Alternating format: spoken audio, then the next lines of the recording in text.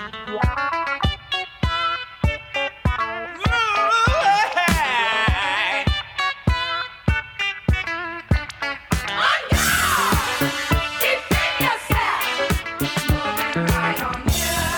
everybody, how's it going?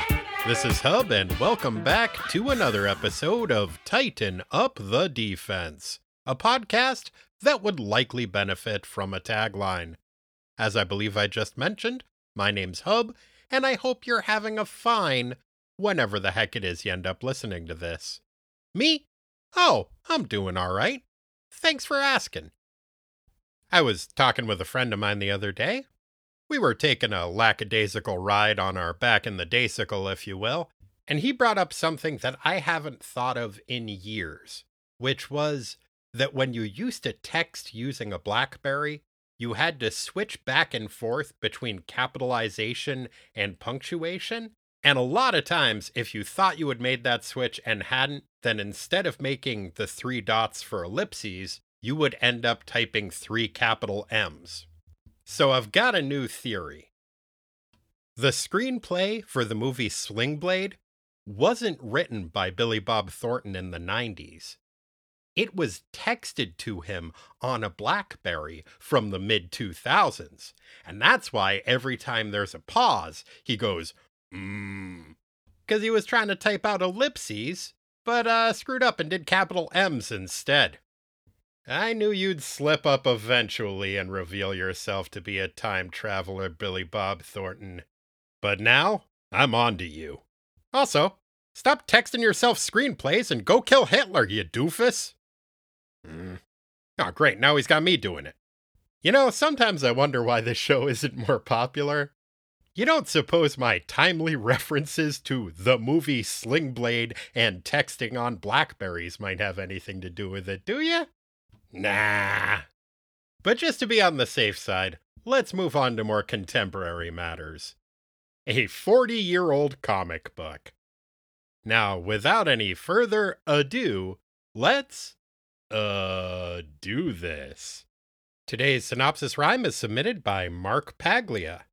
Stephen Strange was bad at making friends on account of his personality. So one day he sought like-minded folks from the fringes of polite super society. He scoured the earth for other misfits, wondering, who will my new friends be? Why, the friendless Green Hulk, exiled Norrin Radd, and the ornery Old Man Mackenzie. Emotionally inept, none would ever admit how much they enjoyed this roving band. With its tacit camaraderie born of fighting Omegatron and the Six-Fingered Hand. Until some space-time jerks made them sad, saying, "To save the Earth, you must stop this. No more being friends, no more hanging out." Now our friend Hub will read a synopsis. Thanks, Mark. New Defenders, number 126. December 1983.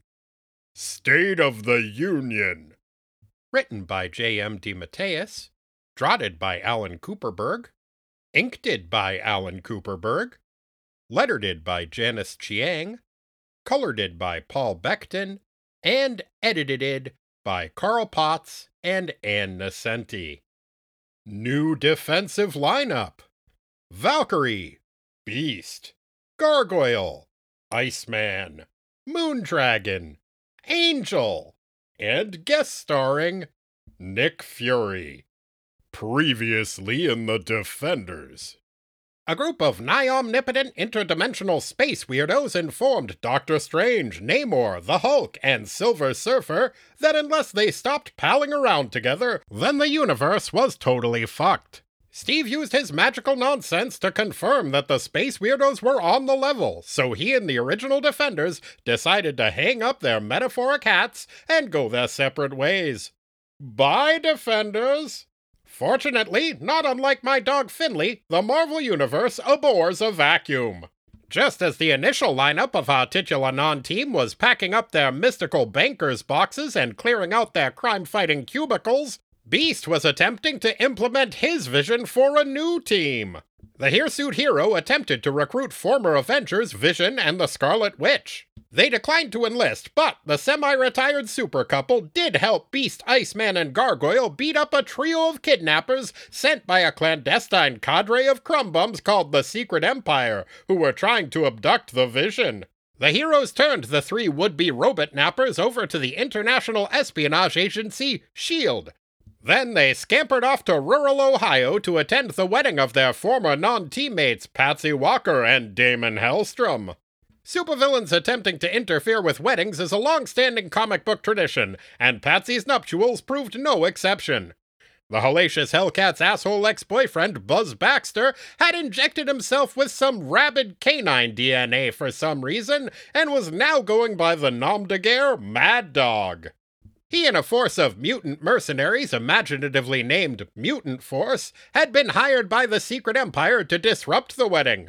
Unfortunately for Buzz and his cronies, a group of guests consisting of Valkyrie, Gargoyle, Beast, Iceman, the high-flying former X-Man Angel, and Moondragon, a bald psychic space ninja who Odin had placed in Valkyrie's custody after she used her telepathic powers to enslave a planet and inadvertently murder her dad, banded together and beat the shit out of the super-villainous Wedding Crashers. Hooray! Once the matrimonial melee had concluded, Beast implored the band of Buzz-beater-uppers to stay together as a super team, and with varying degrees of enthusiasm, they all agreed. And thus, the New Defenders was born. Gadzooks! What did S.H.I.E.L.D. do with the attempted kidnappers the gang turned over to them? Will Beast assume leadership of the team he's finally managed to assemble? And how will newcomer Angel prove he has what it takes to be a defender? Stay tuned to find out. Okay, so they aren't exactly sure. Probably not. And the usual way, by angrily storming off and quitting the team. He's gonna fit in just fine. The New Defenders head over to S.H.I.E.L.D's super-secret high-tech headquarters to have a little chat with Nick Fury and drop off Buzz and the members of Mutant Force they captured at Patsy's wedding. Beast is like, "So you're sure you can keep these guys from escaping? One of them has dog powers of some kind." Nick Fury is like, "Don't sweat it, Hank. S.H.I.E.L.D. has the best nonsense science in the business. No one ever has escaped from our custody, and nobody ever will." Beast is like, "Well, that's a relief. Say, where are you keeping Cloud, Seraph, and Harridan?" Nick is like, "Who?" Beast is like, "The prisoners we turned over to S.H.I.E.L.D. last issue? You know, the superpowered ones who tried to kidnap Vision?" Nick is like, "You turned who over to what now?" Gargoyle is like, "Mr. Fury, are you saying you don't have the prisoners we turned over to you?" Nick is like, "No." "Yes." "Dang it. Stupid Secret Empire must have infiltrated our ranks and released some of our prisoners again. I hate that shit." Beast is like, "I thought you said that no one had ever escaped from your custody." Nick Fury is like, "Yes, and I stand by that. They didn't escape. They were released. By double agents. Totally different thing." Gargoyle is like, "Uh-huh. Just out of curiosity, how many prisoners would you say have been released from your custody by double agents?" Fury is like, "Today?" Gargoyle is like, "Okay. I think we'd better get going." The gang leaves through one of the walls that has a weird hidden portal thing in it, and heads back to the brownstone they inherited from deceased billionaire Duel bird enthusiast Kyle Richmond. As they respectively fly, jump, and slide around on enormous slabs of ice, the heroes engage in some light banter. Angel and Iceman both think about how attracted they are to Moondragon. Angel unsuccessfully tries to hit on the follicle-free femme fatale, which Bobby finds so distracting that he slides into the side of a water tower. Oops. Beast starts to second-guess whether assembling this team was such a good idea after all. Meanwhile, at the Secret Empire's hidden fortress in Virginia's Smoky Mountains, a bunch of anonymous jerks wearing purple robes place a FaceTime call to their leader, a different anonymous jerk in a purple robe. One of the anonymous jerks addresses his boss and is like, "Hey, number one, Sorry Buzz and his mutant cronies fucked up so bad, but everything else is going just fine. Number 1 is like, it had better be number 7. Now bust those chumps out of S.H.I.E.L.D. jail for me so that I can order them to do some more evil stuff. Number 7 is like, yeah, already on it. Okay if we murder a bunch of people in the process? Number 1 is like, whatever. I don't care about details, just fucking do it, okay? He gets so worked up about not micromanaging that he knocks over his book about ancient Rome. Wait, ancient Rome? Shit. Back at S.H.I.E.L.D. HQ, Nick Fury is stomping around smoking a cigar and wondering why the fuck a gruff, no-nonsense World War II Army sergeant was put in charge of an international espionage agency when an ear-splitting alarm bell starts going off. Well, looks like it's time for S.H.I.E.L.D. to set their blank days without a catastrophic mishap sign back to 0. Oh, it was already at 0. Yeah, that tracks. Wonder if they even bothered buying the other numbers. Nick leads a team down to level L, where the security breach happened. Takes a little while to get there because whoever set the alarm also cut the electricity. Apparently, whoever or whatever is being kept down on level L was pretty bad news, so Nick is a little antsy as he rappels down the darkened elevator shaft. Even so, the grizzled World War II veteran is unprepared for the carnage he encounters when he first turns on his flashlight. 5 security guards have been torn limb from limb and are lying in pools of blood in an otherwise empty prison cell. That's probably a bad sign. Meanwhile, at the Defenders' brownstone, the gang is bored shitless. They engage in some light banter, while Angel and Iceman both think about how attracted they are to Moondragon. As he munches absent-mindedly on his 8th hamburger, Beast is like, so I'm pretty sure I know who it's going to be, but just to make it official, we should probably select our team leader. Any nominees? Maybe somebody blue and covered in fur? Valkyrie is like, Yes, I'm sure that either Nightcrawler or Super Grover would be an excellent leader, but seeing as they're not here, I nominate me. Beast is like, what? Val is like, yes, I've been a defender forever and a warrior even longer than that. Odin hand-picked me to command his immortal army of Valkyrior, which I did with honor. So I have, I don't know, rounding down, let's say 1,000 years experience leading a team of superpowered individuals? Beast is like, yeah, and all that's great, but here's the thing. I want to be leader. Valkyrie laughs in his face. The two start squabbling, and pretty soon everyone gets involved. Well, everyone but Moondragon, that is. The self-described goddess watches as the argument grows more heated with an amused smirk on her face. Eventually, Angel is like, you know what? Fuck this. You guys are a bunch of doofuses. Doofi? Whatever. I'm out of here. He takes to the skies and starts flapping around aimlessly. As he flies, Warren thinks to himself, I probably shouldn't have blown up like that, but I just wanted everyone to act like grown-ups for a change. In retrospect, maybe throwing a tantrum and running away might not have been the best way to illustrate that. It's just that I was finally starting to get my shit together, and I hoped that the new Defenders might be a place for me to demonstrate that. But everyone is being a dumb jerk for some reason. Also, what's with me hitting on Moondragon?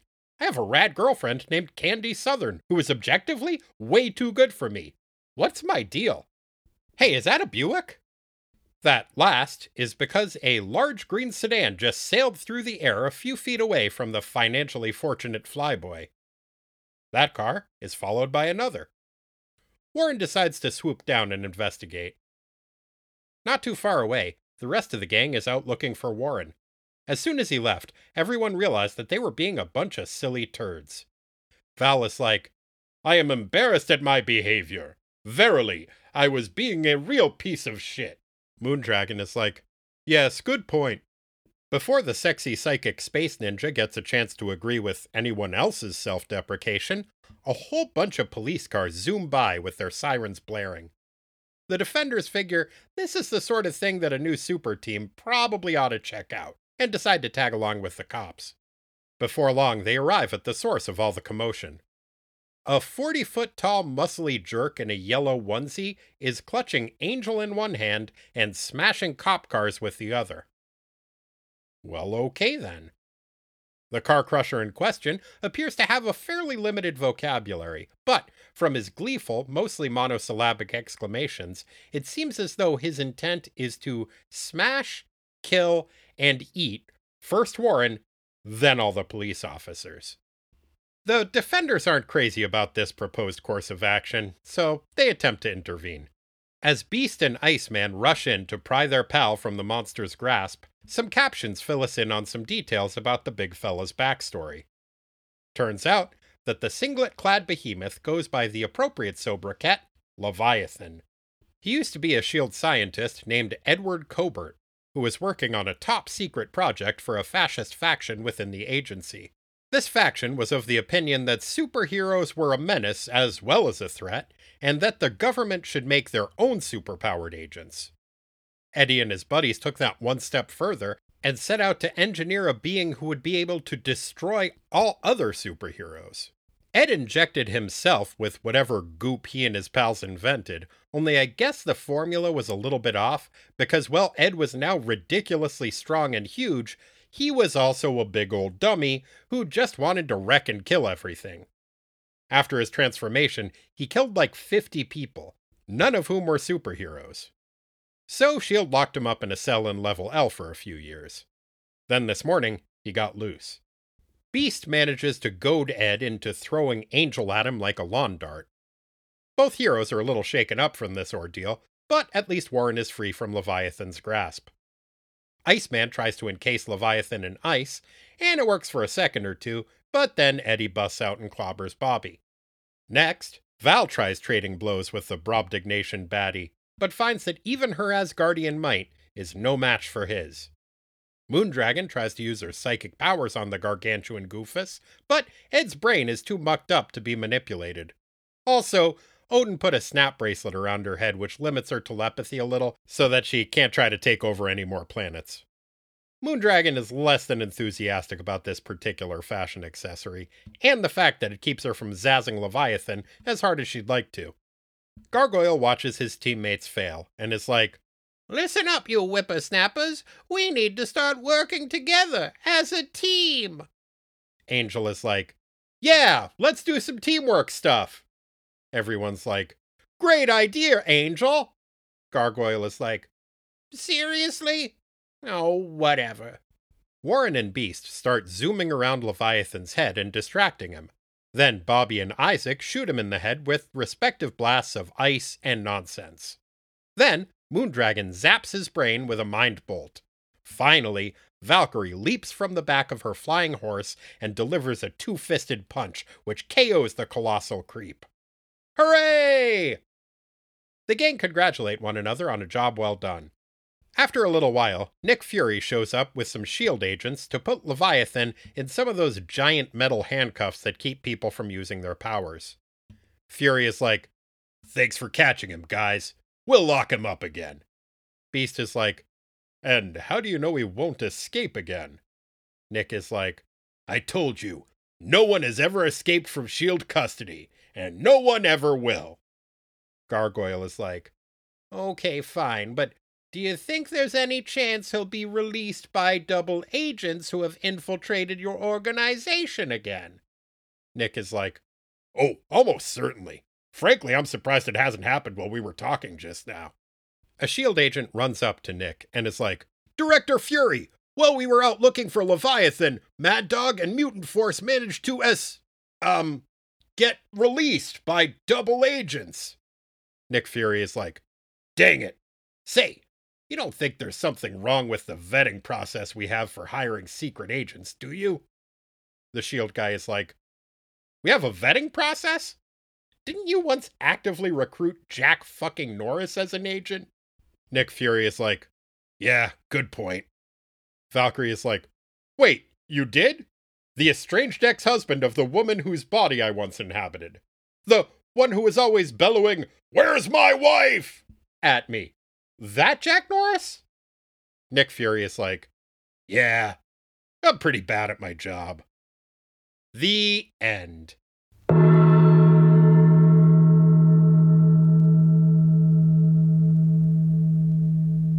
And joining us once again is my good for many things brother, Corey. Corey, what is best in life?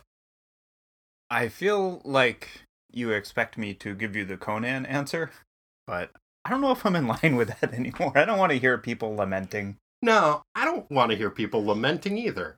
And honestly, sure, crushing your enemies and seeing them driven before you is pretty great. Mm-hmm. But has Conan ever tried a nice fresh tomato? Or a peach. A summer peach. Summer peach is pretty good. Mm-hmm. A little bit messy. Well, yeah, no, you gotta eat it over the sink. Tomato can be kind of messy, too. Mm-hmm. We had some fresh tomatoes on bagels the other day. Oh. Some capers, Ooh, yeah. cream cheese, Perfect. red onion, Love it. a little bit of lox. Man, what a party. Uh-huh. I found myself thinking, I think this might be best in life. Yeah, I think it's better than... Crushing your enemies, seeing them driven before you, and hearing the lamentation of their women. It's better than the stuff that made that the best thing for him, because... Yeah, he had a sad life. Yeah. Yeah. Anyway, point is, fresh tomato is really, really good. I don't know if there is a piece of produce that the difference between a really good one and a middle-of-the-road one is that wide. I feel like there are other fruit, though, that have that... It's like a zero-sum game, like an avocado. Yeah, avocados, like, you're totally right. Those are like a binary. Mm-hmm. Like, it is either amazing or fucking terrible.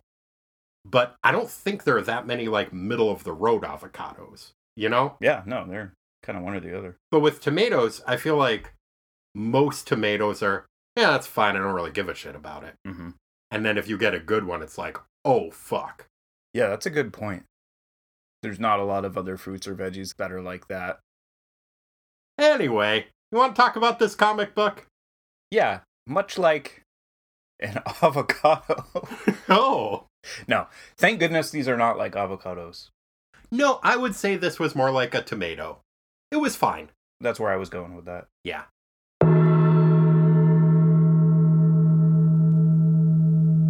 So, I mean, we've already started to answer the question, but just for the sake of formality, Corey, what did you think of this comic book? I thought, like a middle-of-the-road tomato. I was glad that it was there, but... It was a comic book that when I first read it, I was not that crazy about, and it took me a while to adjust to the different art style.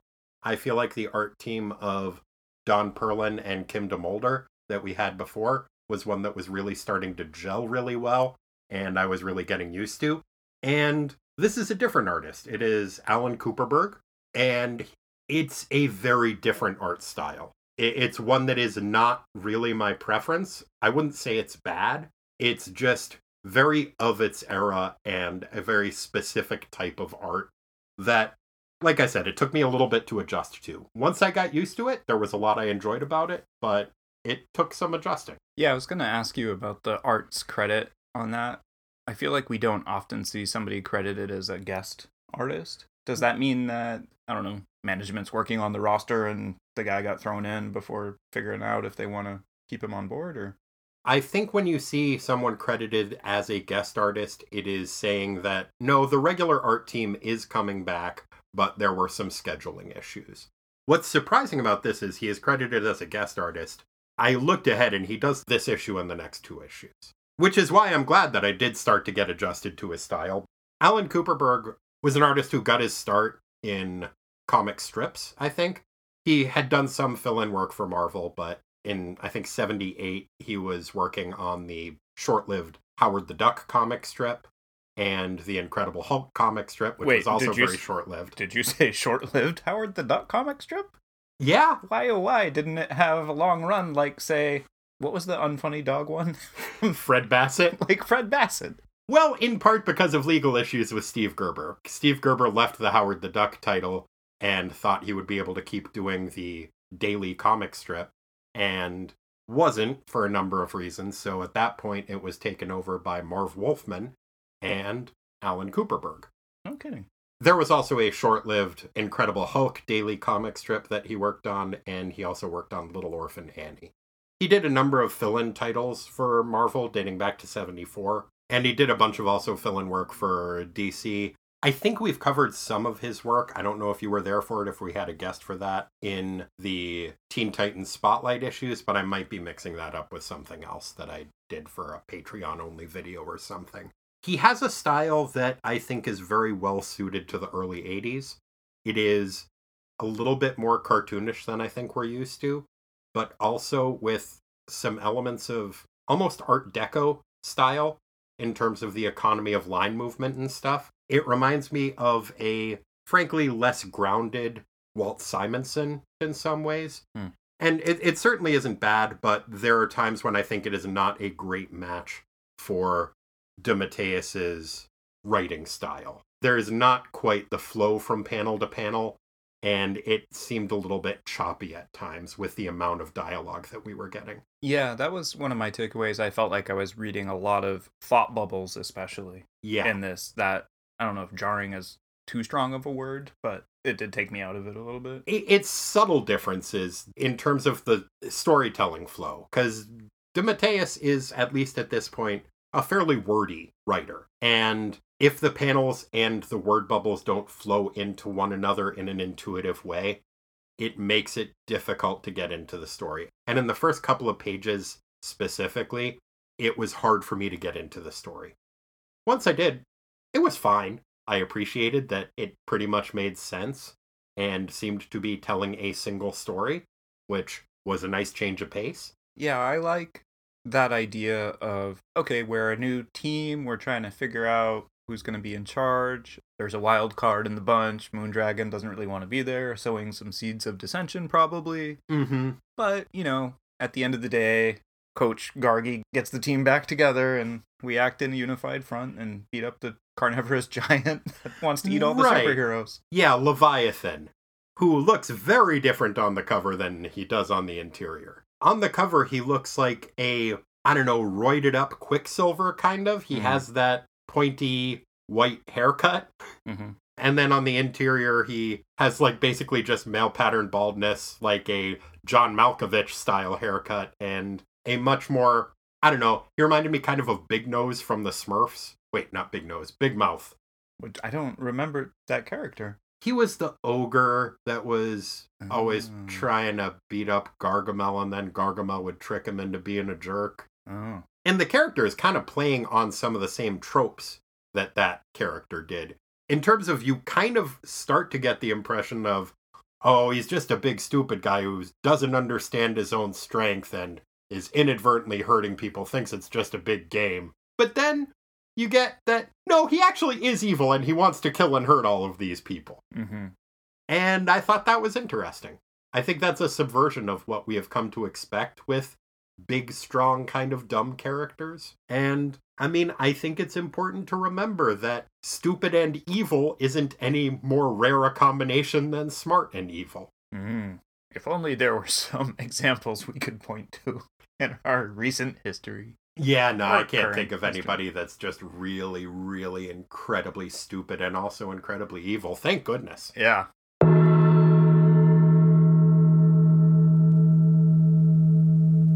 Speaking of incompetent government officials, what do you think of Nick Fury in this story? I was so refreshed by Nick Fury's immediate owning up to the giant fuck up that his agency had allowed to take place, and amused by the fact that he was so angry about the fuck up, he punched a wall and then really hurt his hand and was like, ouch. I love Nick Fury, and I think we have talked about it when he has come up in the past, but it is a constant source of amusement to me that he is in charge of an international espionage agency, because the character that he was created to be is almost uniquely ill-suited for that job. Which is something that he frankly kind of demonstrates in this issue. I like him. He seems like he is very bad at his job, and he is doing a terrible job running a organization that is completely infested with infiltrators. The thing that pissed me off most about S.H.I.E.L.D. in this issue was that they have disguised an exit ostensibly at a very high floor of their office building that just goes outside Yeah. Like, you're supposed to disguise it from the outside so people don't know how to get in, right? One would think. It's a holographic blue square that's on the wall, but if you walk through it, you just fall out of the building and die. Unless you can fly. Right. I think that is very in keeping with S.H.I.E.L.D.'s general practice of, I don't know, arbitrary secrecy for no apparent reason. And then other times, full transparency. Mm-hmm. It really does seem like there is just not any rhyme or reason to the things that they keep totally hush-hush, or anything that they do. A fact that is, again, kind of exemplified by the fact that they made a guy who is known for being a straight shooter, gruff, no diplomacy at all, who I think rose to the rank of sergeant in the army as the head of their international espionage agency. Yeah, it's almost questionable. Yeah. I want to be clear. I would also be absolutely terrible at being in charge of an international espionage agency. Well, we've both had management scares in our professional lives where... Yeah, I got promoted once. Thank God that didn't catch on. Whew. Oh, I hated it so much. It wasn't really my cup of tea either. So we talked about how different Leviathan looks on the cover of this issue. What did you think of this cover? My first thought was, what a scary, ugly bad guy. Yeah, very scary, very ugly, very stylized. The cover is by Mike Zeck and John Beatty, who is an art team that we covered at least one point before, I think, for a different cover that they did. They are probably best known for working together on the Secret Wars miniseries. The only reason that I know that we have covered them before is because John Beatty is the guy who inspired the short-lived segment, the Stallone Zone. Oh, really? Yeah, he has, for a guy without a ton on his comics resume, a bizarrely elaborate Wikipedia page. Wow. Which does mention that the first convention he went to with a friend of his who started the website The Stallone Zone. So just to bring it back briefly, which Sylvester Stallone movie would you say that this comic book reminds you of? Oh, man, that's a tough one because so many of his movies are, individual protagonist films. I'm going to have to say this one's probably Expendables, I don't know, 10? How many are they up to? I don't know how many they're up to. It's like one of those because I it's got a team. off board after the first one, but I did find out that Frasier is in the third one, which does make me kind of want to get back on board for a second. We may need to. We might need to watch that. We're probably going to have to watch them in order, though, so we don't get confused. Oh, I would be so lost just trying to jump in the third one. Uh-huh. How about you? I'm going to say maybe Judge Dredd. How come? It has an aesthetic that is very specific to a certain era of the art that it came out in. Like, Judge Dredd is a very, very 90s looking movie. I was initially very disappointed by it, and I don't think it worked as well for me as I wished it did. But the more time I spent with it, the more I was like, that's fine for what it is. And it's kind of an ensemble film because Rob Schneider's in it. The You Can Do It guy from The Waterboy? Yeah, he played the sidekick. Oh shit, I totally blocked that out. Armand Assante, I believe, was the bad guy. I might be wrong about any of that, though. It's been a long time since I've seen that movie. Me too. I'm okay with that. Yeah. So we see some playing around with the new team dynamic in this issue. This is their first full adventure as a team. And there's some interesting stuff happening with that. I think the most obvious thing that is happening is that, as you mentioned, Moondragon is the wild card. And she is very fun in that role. You see both Iceman and Angel having thought bubbles in which they continually express attraction to her. Identically worded thought bubbles, which could just be a one-off joke or could be a sign that maybe Moondragon is mentally manipulating them. Did you take it that way? I took it that way because otherwise it's a very bad joke, like that they would have exactly the same thought of, I wonder what it's like to kiss a bald person. Yeah, I didn't think it was a terrible joke, and in part that was because in my mind it was reminding me of another joke. Have we talked before about the time Joe Montana hosted Saturday Night Live? It may have come up. There was a sketch that was Phil Hartman and Jan Hooks, and Joe Montana was their roommate. And the running gag of the sketch was that... I remember the punchline. Yeah. So Phil Hartman would be saying to Jan Hooks, like, oh, it's getting pretty late. You'd probably want to go home soon. But inside he's thinking, oh, I hope she doesn't leave. I really want to jump her bones. And then they would show her saying, well, maybe I could stay a little bit later. And she's thinking, oh, I really want to jump his bones. And so, like, playing with the idea of, like, oh, here's what they're saying, but here's what they're thinking. And then Joe Montana, as Phil Hartman's roommate, comes home, and he says exactly what he is thinking all of the time. Like, he says, it's nice to meet you. And he's thinking, it's really nice to meet her.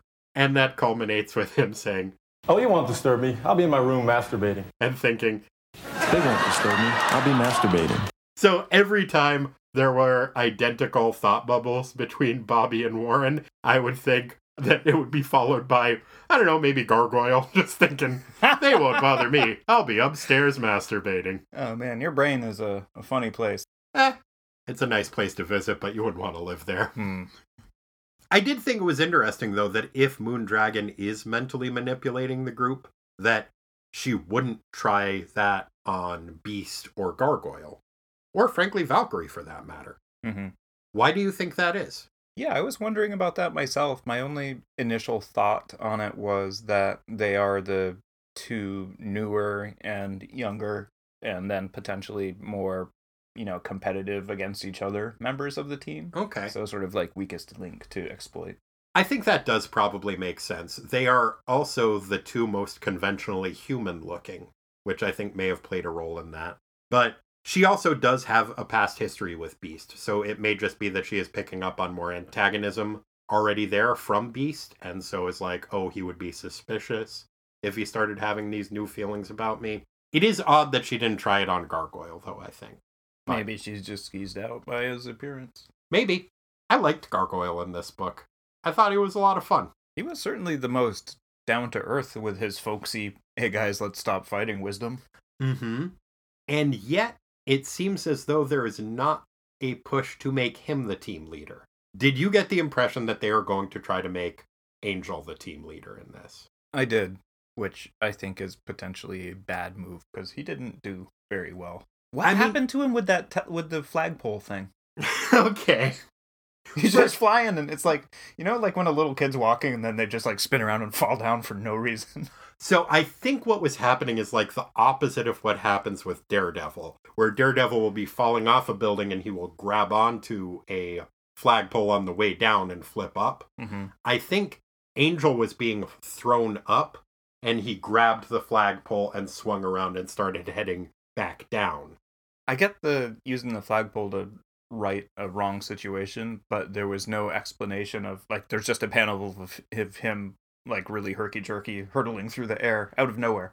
I think that is probably attributable to Alan Cooperberg's art style and what I was saying before about, like, the action doesn't seem to flow easily from panel to panel. I also think that they are setting up Angel to be the team leader, and I thought it was funny that he was the most defendery of the new defenders. I think I wrote down, new defenders, same approach to conflict, which is at the first sign of it, you storm off angrily and quit the team. And so, if he is going to be the new team leader, I appreciated that it has that kind of continuity. He mentions his girlfriend Candy Southern, too, which was why I was very annoyed with him for hitting on Moondragon, because Candy Southern is rad. I didn't look her up. She has been his girlfriend for a little while at this point, and she's just pretty cool. She's a fellow Richo, like himself. They're well matched in that regard. She was also named after Terry Southern, who is maybe my favorite screenwriter, which I think was kind of fun. The reason that her first name is Candy is because he wrote a book called Candy. Not my favorite of his stuff, but it was based on Candide, but a modern reinterpretation of Candide. So it was called Candy. And so that's why she's Candy Southern. I did not know any of those things. Do you know Terry Southern as a screenwriter? Nope. Okay. Here's a partial list of his filmography. Okay. Dr. Strangelove, Oh. Barbarella, Oh. Easy Rider, What? The Magic Christian, Wow. The Loved One, and I know I'm missing a couple of really big ones. All of them seem really disparate to me, Yeah. and I really like all of those movies. He was the co-writer for most of them, but yeah, also a satirical novelist, and wrote a book of short stories called Red Dirt Marijuana that I really liked. Wow. That's Terry Southern. He's Candy Southern's namesake.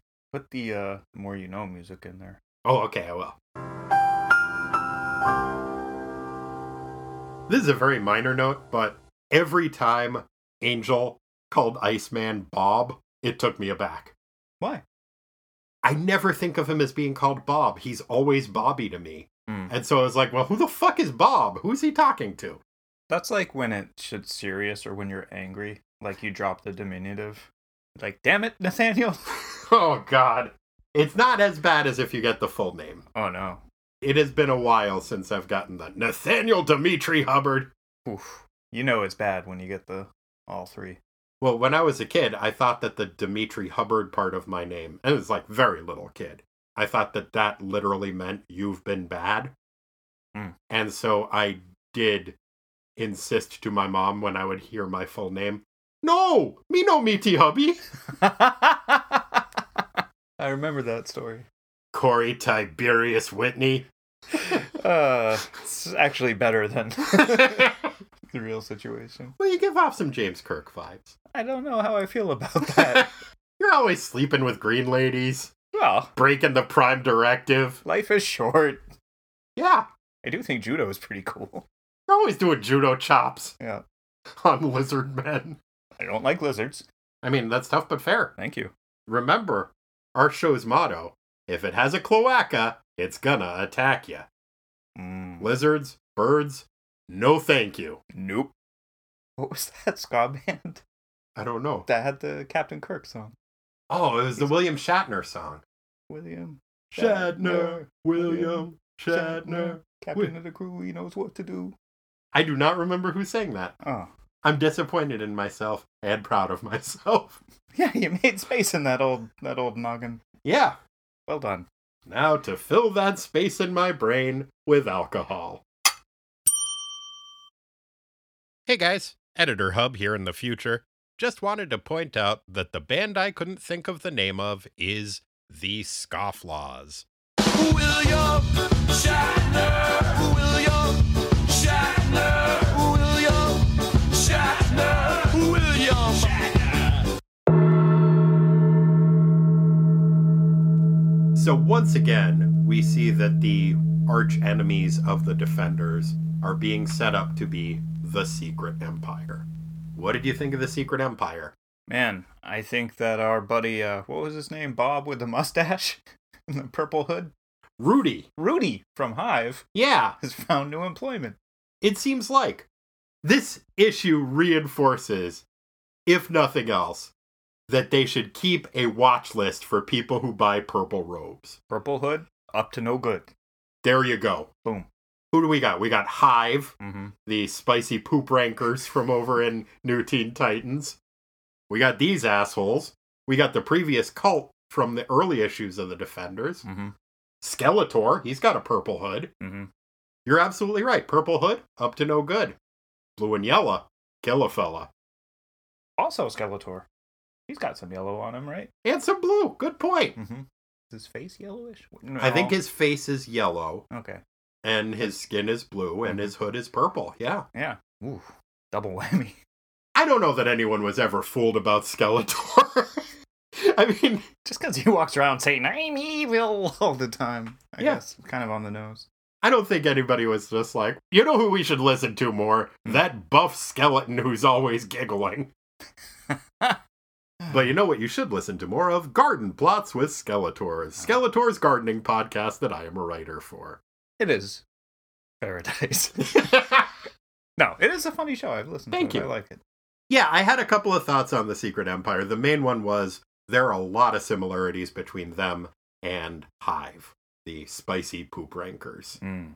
What was it an acronym for initially? It was like hierarchy of infiltrating something and eliminations. It was the eliminations was definitely The the poop. E, which was like, yeah, The poop they're, thing. and the hierarchy means they're ranking. Mm-hmm. So the spicy poop rankers also identify each other by numbers, as these guys do, also value anonymity. So that was one thing I thought about the Secret Empire. The other thing that I thought was, oh fuck, is August Masters in charge of these guys? Did you think that at all? No, but it is a legitimate concern. Because you see that the leader is reading a book called The Rise and Fall of the Roman Empire. It's only a matter of time till there's some Centurion skirts. Mm-hmm. And So it could be August Masters. Mm. It could also be Satan.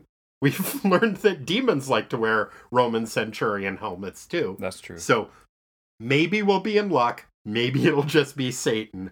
But I'm worried that it might be August Masters. Yeah, because he kind of lost his shit last round. Uh-huh. I don't remember exactly what happened, but he just couldn't handle seeing the amalgamated ennui of a race of Nosfoot playing Speedo angels who crawled out of a bearded space weirdo's head. But what really put it over the top was the maybe android version of himself that he saw dead. No, android version of Kyle. Oh, it was Kyle, not himself. Yeah, Oh, man, you'd think I would remember that. That was a pretty heavy moment.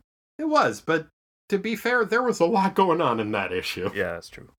But yeah, so I don't know. I'm worried August Masters might be back.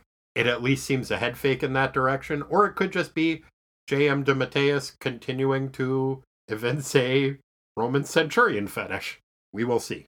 I really hope it's the latter, I hope it's the latter too. which is a weird hope.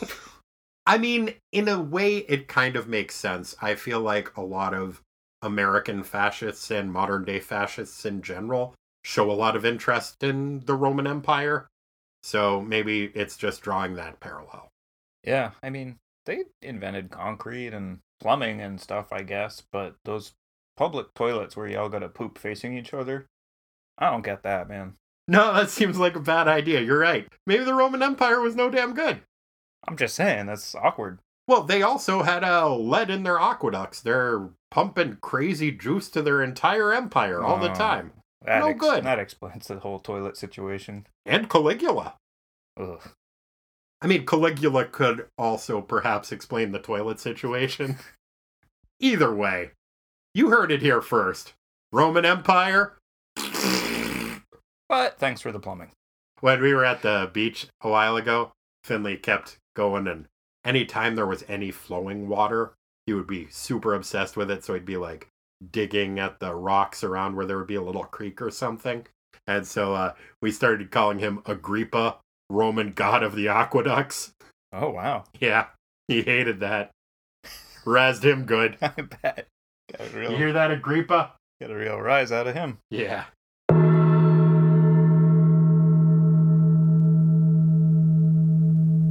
Well, Corey, there's probably some more to talk about, but I think most of it will come up in the minutia. You feel like heading into the minutia?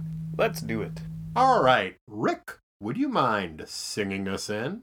We got minutia. It's not the biggest part, it's just minutia. Like Corey eating farts, we got minutia. Time to sweat the small stuff.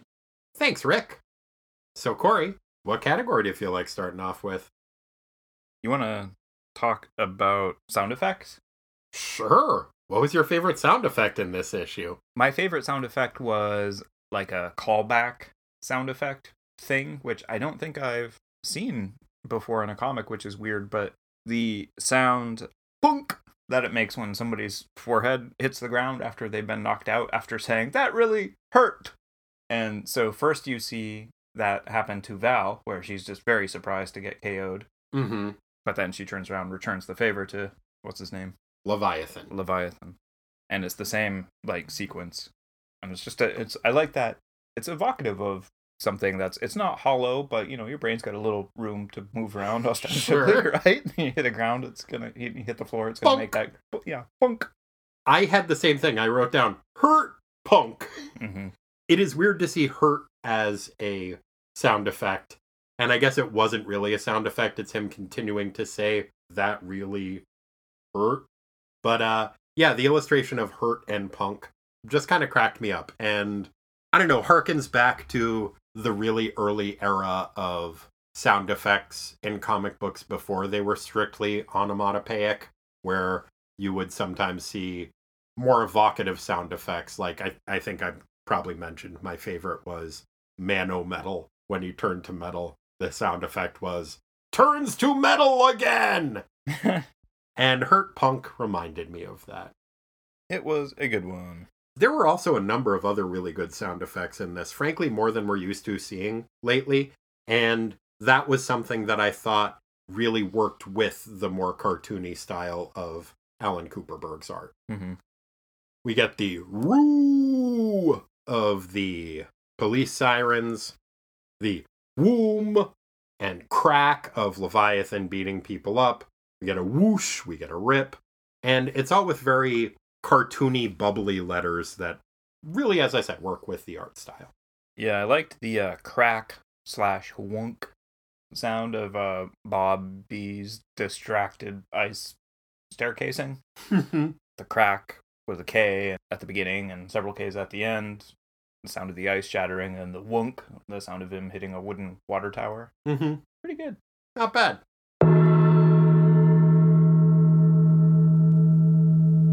What was your favorite panel in this issue? I had a couple of the kind of big full-page ones that were my choices, but there was a much more subtle one that I think actually might be my favorite, and that is on page 7. I called it Auga! And it is the horrified look on some S.H.I.E.L.D. employee's face when the alarm goes off, and he was messing with like some panel or something, and I'm thinking to myself, empathetically, if I was him, I'd be like, oh shit, what have I done? Like, I've set off this alarm. He just looks horrified. Mm-hmm. You never want to draw attention to yourself. If you're a part of a large organization, slow and low, that's the way to do it. Yeah. You stick your head up too high, somebody's going to knock you down. Yep. So I liked the way that expression was rendered, just that utter horror, but not horror of something's gone wrong, horror of, what have I done? Have I done something? Was it me? I had a similar small moment panel as my favorite. It is on page 11, and it is a panel that I call Moondragon loving this shit. You see her just drinking from a goblet, just looking up and loving the drama that is going on around her as Valkyrie and Beast are arguing about which of them should be leader. And a big part of where I got the idea that Angel is probably going to be the leader is that Valkyrie and Beast are the first two people to say, I should be leader. So you know it can't be one of them. But you see, as they are arguing, Angel is watching her, and Moondragon is just like, taking a sip from her goblet of wine, and being like, yeah. Yeah, she looks very satisfied. And that is one thing that I think Alan Kuperberg does really well. I think maybe coming from a comic strip background, you get used to being able to convey emotions really well with as little line work as possible, because it is a field that has such a fast turnaround for your work. And I think that is something that comes across in a few different panels on various characters' faces, where you're like, oh, that's what they're thinking. I had a couple of other favorite panels. As you said, there are some group scenes that are really fun that I did like a lot. But for single panels of characters, there was one of Gargoyle that I really liked that's on page 15. He has a scary face on that one, right? Yeah, he absolutely does. And has those like white eyeballs that look almost like the demon from DC, the Jack Kirby illustrations of that. Despite the fact that he is canonically a very frightening looking character, you seldom see Gargoyle look frightening. And he looks scary as shit there. Yeah, he does. You're not even deterred by his weird, stinky purple bondage gear. Little bit lessened by the fact that he exclaims, "Holy jumping fireballs!" I know, if he had said something more menacing, it would have been something even slightly metal sounding. But yeah, no, that is a very old I'm man going to tear your balls off! Sure. For example. Sure, if he had Cronus from Venom writing his dialogue for him. Man, can you imagine actually if we've got it wrong the whole time, and instead of that old man voice, he sounds like the guy from Venom? That'd be pretty great. That'd be exhausting. Your poor vocal cords. I mean, he's got demonic vocal cords that were gifted to him when he sold his soul to... This is the only setting I have. I would like some economic incentives for my small town. Yep. Holy jumping fireballs! Hey, pretty good. I'd like a hamburger sandwich. Please! Young people today are always wearing dungarees. Lisa and I visited Chicago recently to visit some of her family. At one point, my 4-year-old nephew was insisting that he was old enough to do something that he wasn't old enough to do. And he said something like, I'm very old. And we're like, oh, if you were very old, you'd say things like dungarees and hamburger sandwiches. And so for the rest of the trip, it was a very funny game for him to be an old man by saying, dungarees and hamburger sandwiches. That's cute. It was really cute. My other favorite panel is on page 18, and I called it Scary Horse, if that's not redundant. Oh, Jesus. Yeah, that is a heck of a panel. Yeah, Aragorn looks demonic as fuck. Or like a horse. Or like a horse, yeah. Like I said, Like, Scary Horse. It's the angle. Yeah. It's just a scary angle. You never want to be under a horse. With its mouth open and its Ugh. nostrils flaring. God. Ugh. I mean, he's not doing the thing where you can see the horse's gums. That's the scariest thing a horse can do. I don't like that. I don't like it either. Did I tell you I had a nightmare one time where zebras were doing that? Ooh. I didn't care for it. No, I don't like that. No. It was like horses with mohawks. Mm-hmm. Centurion zebras. Yeah, they're Roman centurion zebras. They're like, oh, that guy's probably had some lead poisoning and he's fascist. No thanks. Probably likes to poop and talk to his friends at the same time. What a creep. Fucking horses. Or zebras. Okay. When you say it British style, zebras sound a lot less intimidating. Sloth. Eh? Probably had an extra U in that word too, huh? Huh. Yeah, probably they spell sloth with a U. Like SLOUTHE. Yeah, and probably it starts with ye old. Well, it used to have 3 E's at the end. Right. And probably a T and an H in the middle for no reason. And the S looked like an F. Mm-hmm. Fucking old-timey people. Grow up! Ooh, less letters. Corey, what was your pie not made out of steel this issue? What words did you like best, much like you would like a pie, if that pie were not made out of steel? I'm going to go with a scene that we talked about already, which is the kind of leadership squabble that takes place. Maybe because of Moondragon, but probably also latent. One of the things that amused me about it was it pretty much paraphrases your exact argument that you've made before about why Val should be the leader of the team. It's the part where Val basically says, I should be the leader, and Hank says, okay, why? And she's like, well, just because I should. And he's like, no, really, tell me why. And she's like, okay. And she says, all right, then. You have neither the skill nor the temperament nor the experience to lead. After all, can the King's Jester be expected to take charge of his armies? Zing. Zing, indeed. Yeah. I liked the preamble to that, too, which you paraphrased, but it is, Hank, you misunderstand. I truly value you as a comrade. You possess a fine wit, a strong arm. And Beast is like, but? And she's like, must I really go on? And I guess we should say that also is prefaced by her giving a kind of spiel about, like, dude, I have a shit ton of experience. I used to lead armies. Like, Odin picked me to do this shit, and I've done it for a fucking long time, so, duh. And she is called undisciplined both by Hank and Bobby because she doesn't immediately do what Hank tells her to. That's not being undisciplined. No. That's just just some saying, sexist shit right there. No, not doing what I'm told doesn't mean undisciplined when you're not my boss. And, not to yuck anybody's fashion yum, and we'll get to this, but being yelled at by somebody wearing a pair of Speedos and dish gloves. Come on, man. You look like a damn fool. Yeah, that's a good point. Whenever Bobby is in his de-iced form, it does seem like you are taking orders from Rocky, the Rocky Horror Picture Show. Because he's wearing silver lame Speedos and silver lame boots and dish gloves. Like gloves that go up to your elbow. There's no practical reason if you're not doing dishes or, I don't know, something like that. Well, I mean, he does make everything else be made out of ice. Maybe it's, the fingers and the jungular region are where most of your super sensitive nerve endings are.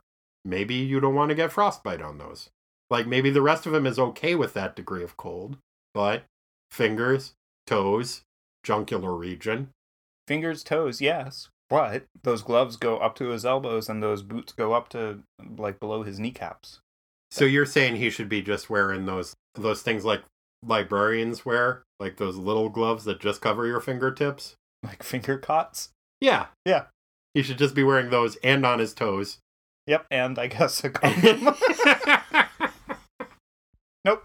Tough but fair? That's a worse look. I would think so, but if that's what you're advocating for, Bobby's new outfit being, then okay.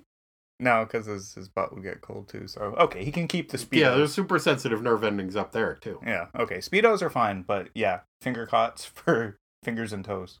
Okay. Then we can take him serious. Finally. My favorite words in this issue are Moondragon reacting to Valkyrie's self-reproach. Gargoyle is saying, "It's about time you guys came to your sense and realized we need to work together." And Valkyrie, trying to be the bigger person here, is like, "Indeed, Isaac, I had believed myself above such puerile behavior. In truth, I was the worst culprit of all." And Moondragon is sitting behind her on the horse and just says, "How true."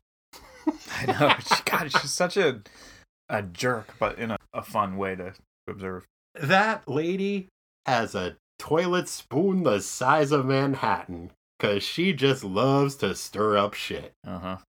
And I love watching it. It's terrific. She just loves the drama, and she's in an unpleasant situation. She's making the best of it. You're here. You know, for her, not for anyone else. Well, but, that's yeah. What you gotta do.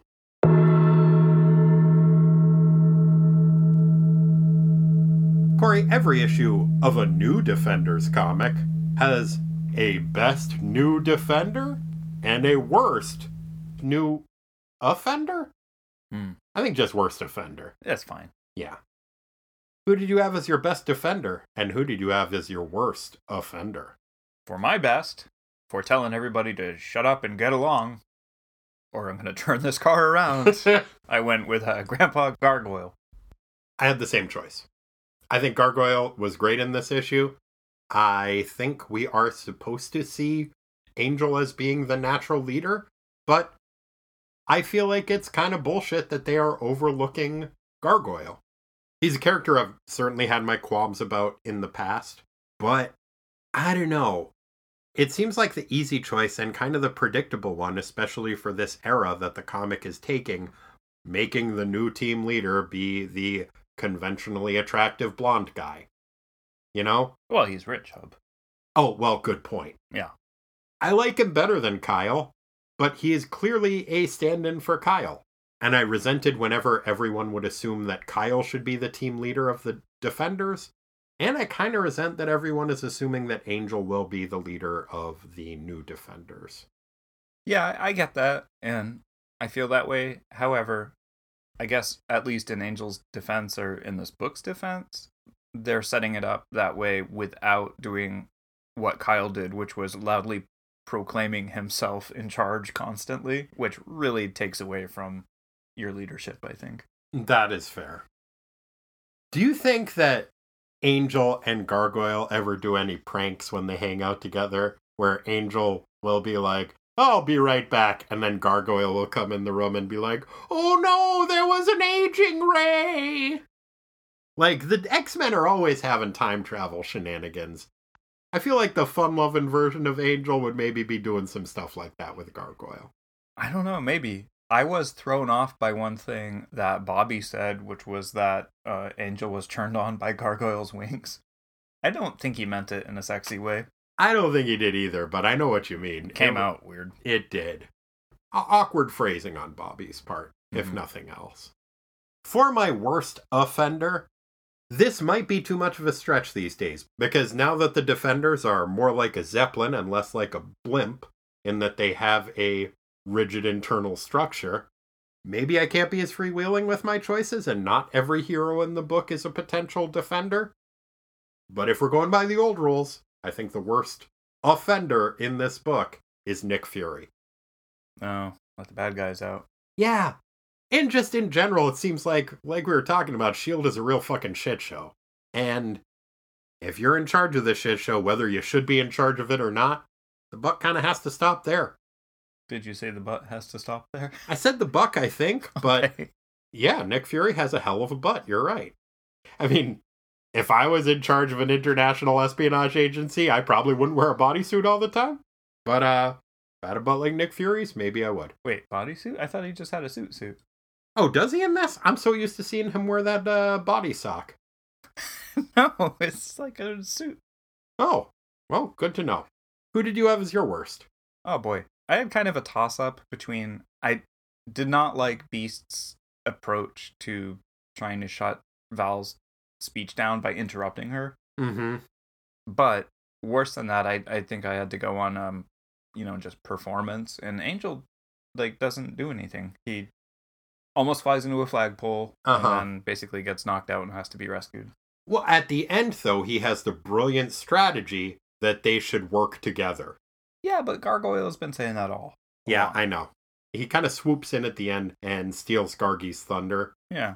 And Ooh. it's just like, no, I agree with what he said. You should work together. And then everybody's instantly like, Angel's right. Yeah, he's like the guy in the meeting that always, when somebody has a good idea, that they say every single time, oh, I was just thinking that. Mm-hmm.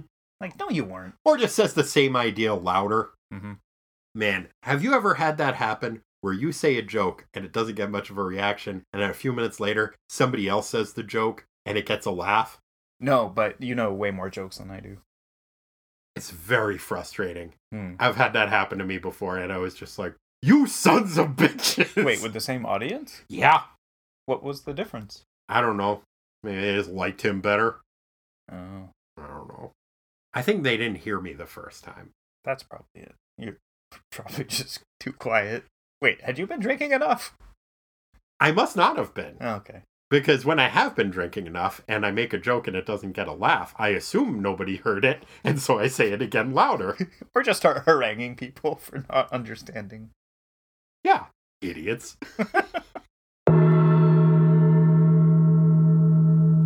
Well, we've skirted around this topic a few times already, but sartorially speaking, which elements of fashion did you find most worthy of note? I feel like we've already talked enough, probably too much, about Bobby's de-iced look. Mm-hmm. The other one that stood out for me, other than Nick Fury's very well-tailored but not body sock suit, is Leviathan's, I don't know, unitard? Yeah, big yellow onesie with, It's got what is those, it, stirrup pants? yeah, it's got those foot strap thingies that I associate with 80s, I don't know if it's aerobics or ballet dancing type, those little Yeah. foot strap. It is an things. interesting costume, and it is one of the few aspects of his character design that is consistent between the cover and the interior of the book. Yeah, he's wearing a onesie that kind of reminds me of Mr. Perfect's old ring gear, with the exception of the fact that it has full pants instead of shorts. It's not a good look, but it's fine. It's bright yellow, so, it shows up.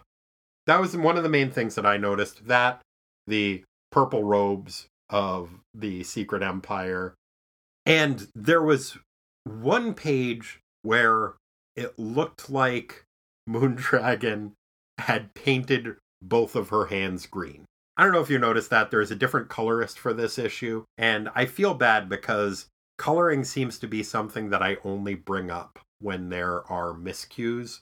But Moondragon's costume has dish gloves that are not dissimilar to Bobby's, except for that they are green and not silver lame. But despite it being one of my favorite panels, the panel on page 11, where she is drinking and thinking, yeah, these guys are a bunch of fucknuts. Her fingers are clearly painted green. You can see her fingernails. It is a little jarring. Yeah, this is kind of weird. You can see it on the previous page, too. It just looks like kind of a rushed coloring job. I think the fact that it is a different art team and specifically a different colorist who was maybe not as familiar with what her costume generally looked like. But, yeah, kind of stood out. Yeah, her gloves don't have fingernails on them, I assume. I mean, maybe they do. Maybe it's like Batman's cowls with the eyebrows painted on from the 60s. Maybe she just has fingernails drawn onto the outside of her gloves. Pretty weird. Yeah, well, I don't know what fucking Saturn's fashion is like. She's from one of the moons of Saturn, so maybe they do weird shit there. Could be. At one point, she says Sirens of Titan as an exclamation. Made me think of Kurt Vonnegut. Yeah, it was fun. Yep. I like it when I think of Kurt Vonnegut. Mm-hmm. Kazak, the space dog. Mm-hmm. What's your favorite Kurt Vonnegut book? I mean, the one that I always go back to is the very first one I read when I was like, I don't know, 14, Breakfast of Champions, which is not his best literary work, but it is for whatever reason the one that like stuck in my head. Well, it's certainly the first book that I read that had pictures of people's assholes drawn in it. Asterisks. Yeah, that really cracked me up. It was Yeah, like, me man, too. That's easy to draw. Yeah. I'm gonna draw assholes on everything now. I don't know. Slaughterhouse-Five is good. A bummer, of course, but Yeah. I like both of those books. I think probably my favorite is God Bless You, Mr. Rosewater, but I like pretty much all of his books except Timequake. I didn't read Timequake. You can skip it.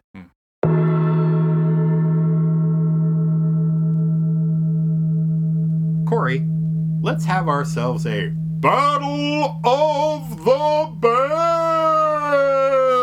Band names. Oof. What band names were you able to find in the text of this book? I only came up with 2. As did I. All right. What were they?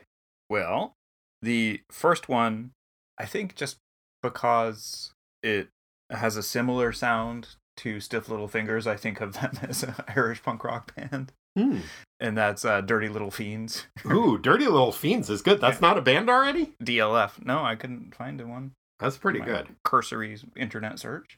Dirty Little Fiends is nice. I Yeah. like that. DLF for short. Mm-hmm. I had one that I think is an old-timey 50s style band.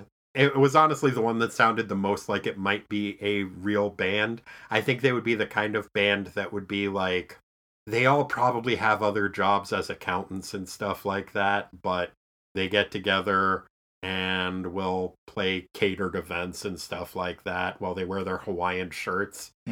Mad Dog and the Mutant Force. Oh, fuck. I had that too. Oh, shit. Well, I guess that's probably your choice. That's the rules. Mm-hmm. Well, just to clear the deck, my other choice was Gobble Crash. What does that sound like? So Gobble Crash, I think, plays really slow, dirge-like covers of punk bands.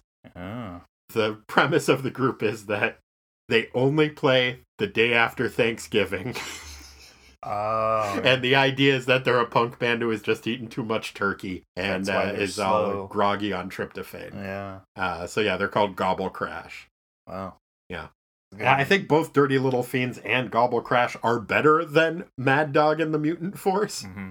But Mad Dog and the Mutant Force, I do think, sounds like a band of 50-year-old accountants who wear Hawaiian shirts. Your description of it brought me back to a school talent show from when I was in junior high, and there was this math teacher, Mr. Schwer, and that was like, everybody was kind of scared of him for no reason. Like, he never raised his voice or whatever, but his classroom was like, the shades were drawn, it was like very serious, and everybody was quiet and behaved really well. He just had a vibe. Mm-hmm. And then in this talent show, him and a bunch of other teachers had bright clothing, and they played the song Louie Louie, and he did this amazing guitar solo, and he played a Stratocaster, and I was Whoa. like, what the fuck? I can't remember if this has come up on the show, but the inspiration for what I think of as Mad Dog and the Mutant Force as being is there was a band in Portland, they might still be playing for all I know, that was called Johnny Limbo and the Lugnuts. And honestly, they probably made a fair amount of money, but they were exactly that type of band. Bar band that does covers of 50s and 60s classic rock. And whenever there was like a local news center catered event, they would be playing there, you know? Mm-hmm. I was thinking for Mad Dog and Mutant Force, and I think it's just because Dog's in the title, that it was like a Swamp Dog inspired. Oh, that would be funk great. music. I do love Swamp Dog, but Yeah. the band format of nickname and the blank, I think they're cheesier than Swamp Dog. Well, it's like a Swamp Dog knockoff with a Okay. big backing band. I do love Swamp Dog. It's good stuff. His cover of Sam Stone, the John Prine song that's "There's a hole in Daddy's arm where all the money goes," is so good. Like, he sings that so beautifully. In summation, Swamp Dogg is much better than Mad Dog and the Mutant Force. But Mad Dog and the Mutant Force is what we got. That's what we have to work with.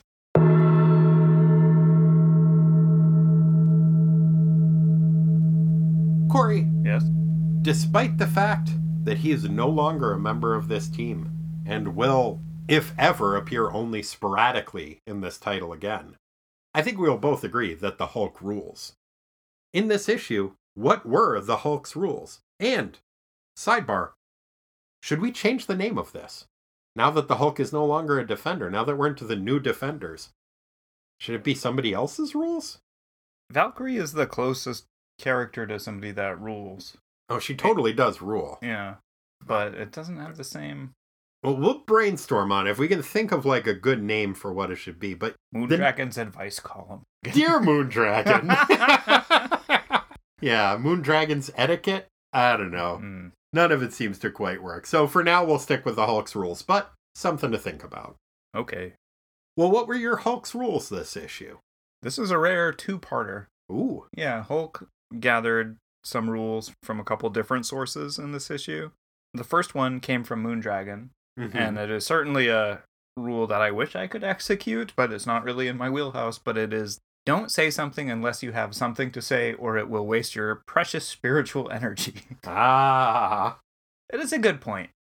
I think a lot of people, myself included, might benefit from, just not saying something if you don't really have something constructive to say.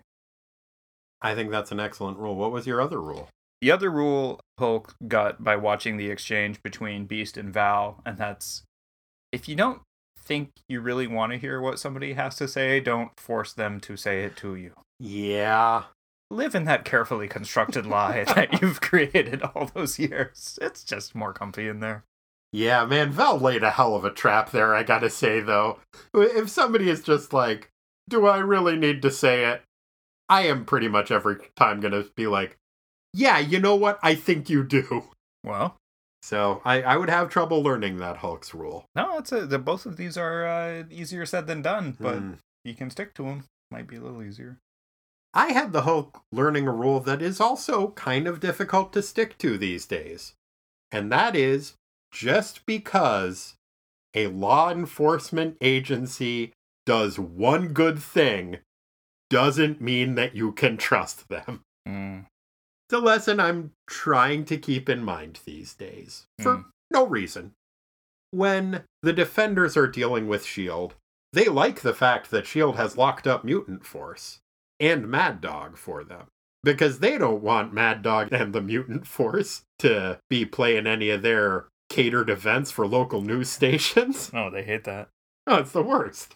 Just gonna play the Kingsman over and over. Just Louie and followed by Kokomo ad infinitum. Maybe Steppenwolf if you're lucky. Oh god, you'd be so lucky. You'd kill to get some Steppenwolf at that point. And not even Magic Carpet Ride. You'd be happy to hear Sweet Hitchhiker at that point. I only know the one song that they had. You know Born to be Wild. Oh, yeah. Magic Carpet Ride and Born to be Wild. Yeah, they probably just play Born to be Wild. Yeah. Sweet Hitchhiker's not a bad song, but the first several times I heard it, I thought that the guy was saying Swedish biker. Also nice. Yeah. Probably. Anyway, when the new Defenders are dealing with S.H.I.E.L.D., they're stoked that they locked up Mad Dog and the Mutant Force. But you can't trust S.H.I.E.L.D. They let people escape all the time, and also they're, gonna be certain segments that are into fascism and the Roman Empire. I kind of love how bad Nick Fury is at his job. They're like, sir, there's a security breach on level L. He's like, we have a level L.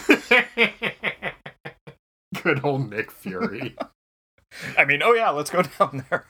Absolutely. He spends half the time looking for the light switch, and then he finds it and is like, oh, they murdered everybody. Oh, shit. Turn the lights back off. It's real bad. What a dum-dum. But the point is, you can't trust S.H.I.E.L.D. Okay, so, yeah, that's the Hulk's rules. Just because they're doing one good thing doesn't mean they are a trustworthy agency. Well, Corey, I have just one more question I have to ask you. So many. I know. In the year of our Lord, 1983, and the month of our Lord December. What Wong doings was Wong doing? Well, as often happens in the chilly northeast winter, Wong decided he would like to go get some sun. Also a, lifelong student of various martial arts, he thought, hey, let's change it up, and I'm going to go to Brazil Ooh. and train some jiu-jitsu. So he went, and Steve was like, Wong, I see you've packed some bags. Where are we going? I was like, oh, shit, okay. So he brought Steve. They went to Rio. Wong was pretty focused doing his thing, learning, meeting some new people, having a good old time. And Steve, put on his Hawaiian shirt and his sunglasses and his sunscreen, probably some Zinca on his nose. Probably. Hit Copacabana and the beaches and was just doing it up big with the caipirinhas. Maybe a little too big. Wong had to go basically fish him out of a place where he had bottomed out and brought him back, and he was just mumbling incoherently something about victory, beautiful victory for the mantle. Wong's like, dude, you're not making a lick of sense. They flew back home, and a few weeks later, Wong was reading the paper and learned that the trophy that the Brazilian soccer team had won in 1970 and had been residing in their Soccer Hall of Fame for the World Cup had gone missing. Oh, no. And realized that it was 14-karat gold-plated, sterling silver underneath, base of lapis lazuli, weighed about 8 pounds, about 1.5 feet tall, sculpture of Nike, the goddess of victory, sitting on the mantelpiece in Steve's study. Oh, my. Drunken rapscallion. So, the article did conclude that, it was believed that the statue had been melted down and sold, and nobody had ever recovered it. Oh. But now we know. You know who I was pissed off about that? Pele. Oh, probably. Was he on that team? Was Yeah. that when Pele was a thing? I would think so, yeah. He was playing in the 70s, I think. It's my understanding he was pretty good at soccer. I've heard that, too. Well, that may be one thing that Steve was up to. But that was not the only sports-related activity that Steve was up to. Oh, boy. The other thing that Steve was doing was trying to get his new Broadway play that he was writing, Fred Bassett, with an exclamation point at the end, off the ground. He had put together a script. It was not a good script, but he kept practicing his lines for it, because he was sure this was going to be the next Broadway hit. Oh, yeah. Yeah, he was all in on this. He was going to play Fred Bassett. A singing role? Oh, yeah. He could remember the songs okay, but for the book, like the lines that he had to learn for it, he was just having a heck of a time trying to remember them. So he constantly had Wong reading lines with him. And Wong was trying his best, but not only was this frankly not a great script that he was working with, but Steve kept forgetting his lines. Very frustrating. Now, parallel to that happening, Steve was at the time under constant surveillance by agents of S.H.I.E.L.D. They, as we learn in this issue, are keeping track of everyone in the superhero community. They're trying to build their own superheroes. Factions of them are trying to build superheroes that will destroy every other superhero. So the Sanctum Sanctimonious is constantly wiretapped. But Steve's magical defense systems cause some of the reception that they get to be a little bit spotty. So the feds, in the form of S.H.I.E.L.D. agents, are listening in on Steve's conversations as he is running lines for Fred Bassett the musical. Steve's going like, I am a Basset hound named Fred, and I say, Wong line. And Wong is like, Arf. The line is Arf. And Steve's like, yes, Alf. It's like, no, Steve, it's Arf. He's like, oh, yes, Arf. Quite. Let me take that from the top. And Wong is just at the end of his rope at this point. And he's like, Steve, how are you going to get this Fred Bassett musical off the ground if you keep blowing lines?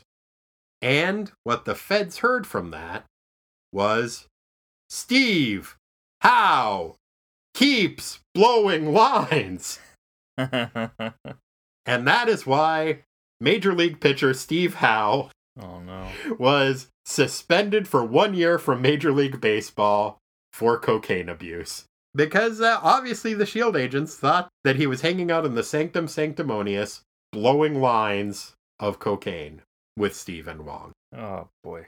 I mean, to be fair, Steve Howe was doing a lot of cocaine at the time. Sure. Just not in the Sanctum. Yeah.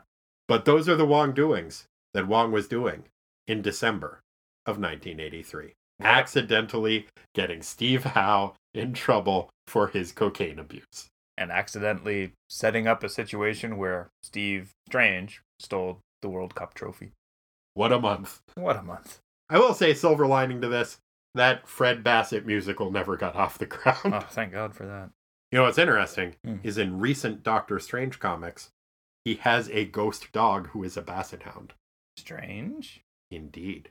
Well, Corey, thank you so much for joining me and talking about this comic book. I think we probably talked about this comic book some in there. I think so. Good job. Thank you. You're welcome. Next week, it is my understanding that you'll be off getting lost in another dimension or something, probably. One can hope. Other dimension sounds pretty good right now. Yep. In your stead, we are lucky enough to be joined by the delightful Sarah Century, who will help us learn about the Iceman miniseries by J.M. DeMatteis. The art in that is also by Alan Cooperberg, so ties into what we've been covering recently nicely, and will help us learn about one of our new defenders. One of our new defenders, I should say. I miss the Hulk. Yeah, me too. That's why I did that noise. No, I could tell. Okay, good. Yeah. In the meantime, if you would like to get into touch with us, we can be reached at Tighten Up the Defense, P.O. Box 20311, Portland, Oregon 97294. Or, as this is the future, we can also be reached electronically. Can you imagine such a thing? At ttwasteland@gmail.com. We're also up on some socials media, so you can check us out on Twitter or Facebook or Tumblr. We're all up in many nooks and crannies that the internet has to offer, like a delicious English muffin. Just letting that e-butter drip all over it. Not at all creepy. Don't know why Corey's making that face. Perfectly normal and non-creepy metaphor that I've used. Good job. But hey, if you can't find us there, there is one more place you can look, and that's deep inside your heart. Corey, what are you going to be doing in people's hearts this week? I don't like soccer, I'll admit it, but I'm going to give it a try. I'm going to kick back, I'm going to drink a Caipirinha and take a look at that World Cup trophy. Okay. It's on the mantelpiece in your hearts, listeners. Very nice. So by appreciating soccer, you're going to try to appreciate the sport by just looking at its trophy from 50 years ago? No, I'm going to watch a game. Okay. And in the presence of the trophy. Drinking very nice. Drink. What kind of drink? Caipirinha. So what's that?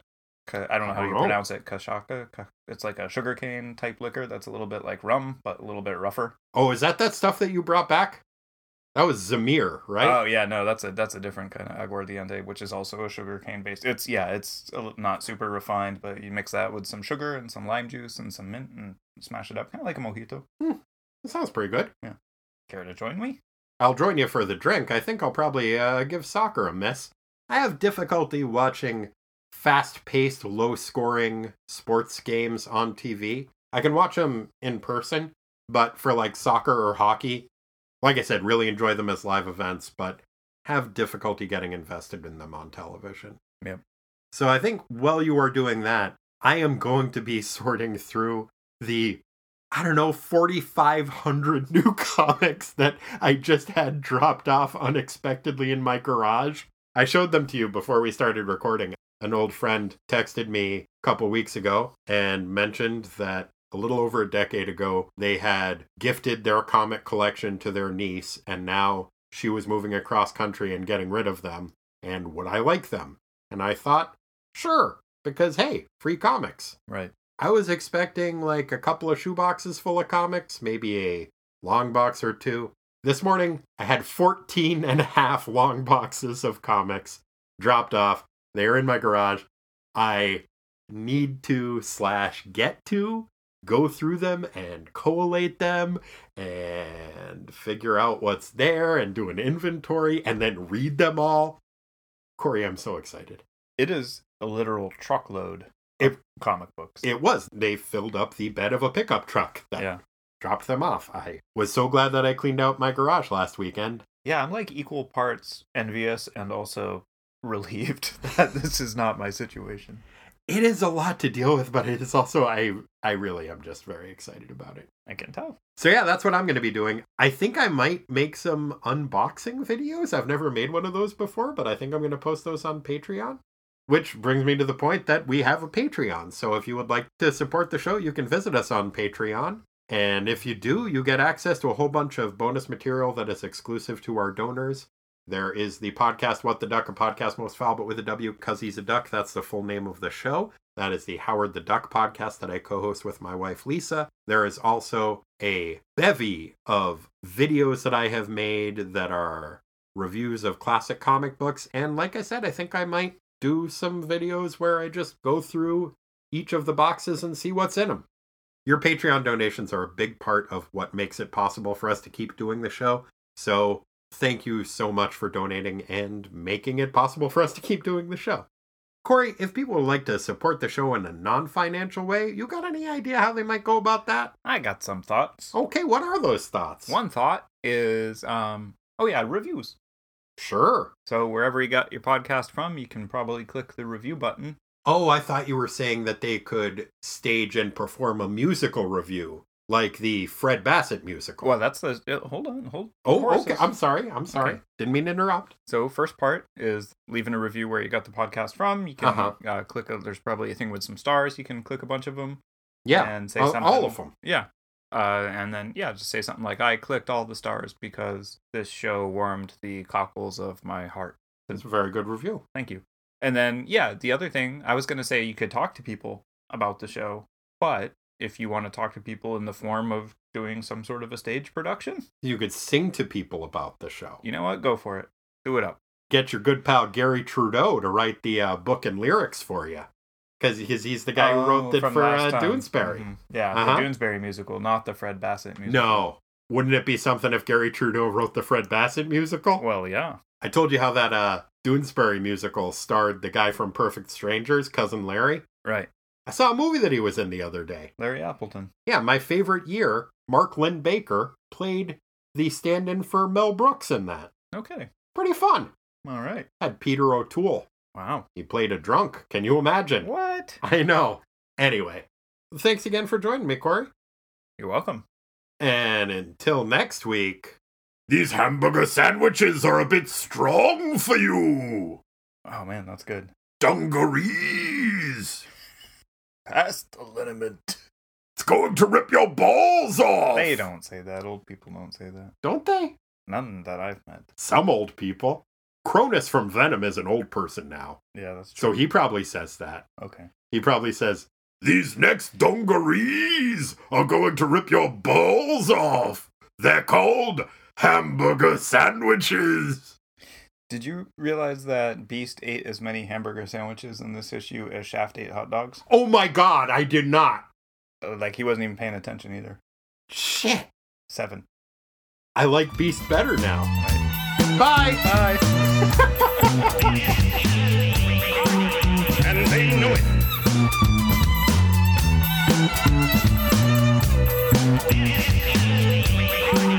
And they know it.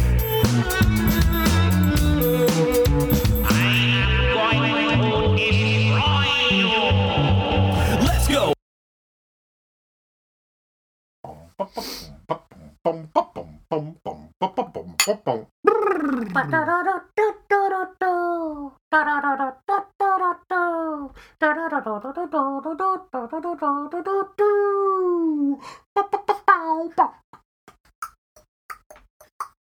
You're really feeling that Manhattan. It's pretty good. turned you into a one-man... Herb Alpert? Well, Herb Alpert was the one-man Herb Alpert. Yeah. A one-man Tijuana Brass? Yeah. Maybe with a Esquivel's band also. Oh, wow. High praise indeed. Oh, you got those things in there. Thank you. I gotta say, one-man Tijuana Brass sounds like it's a filthy euphemism.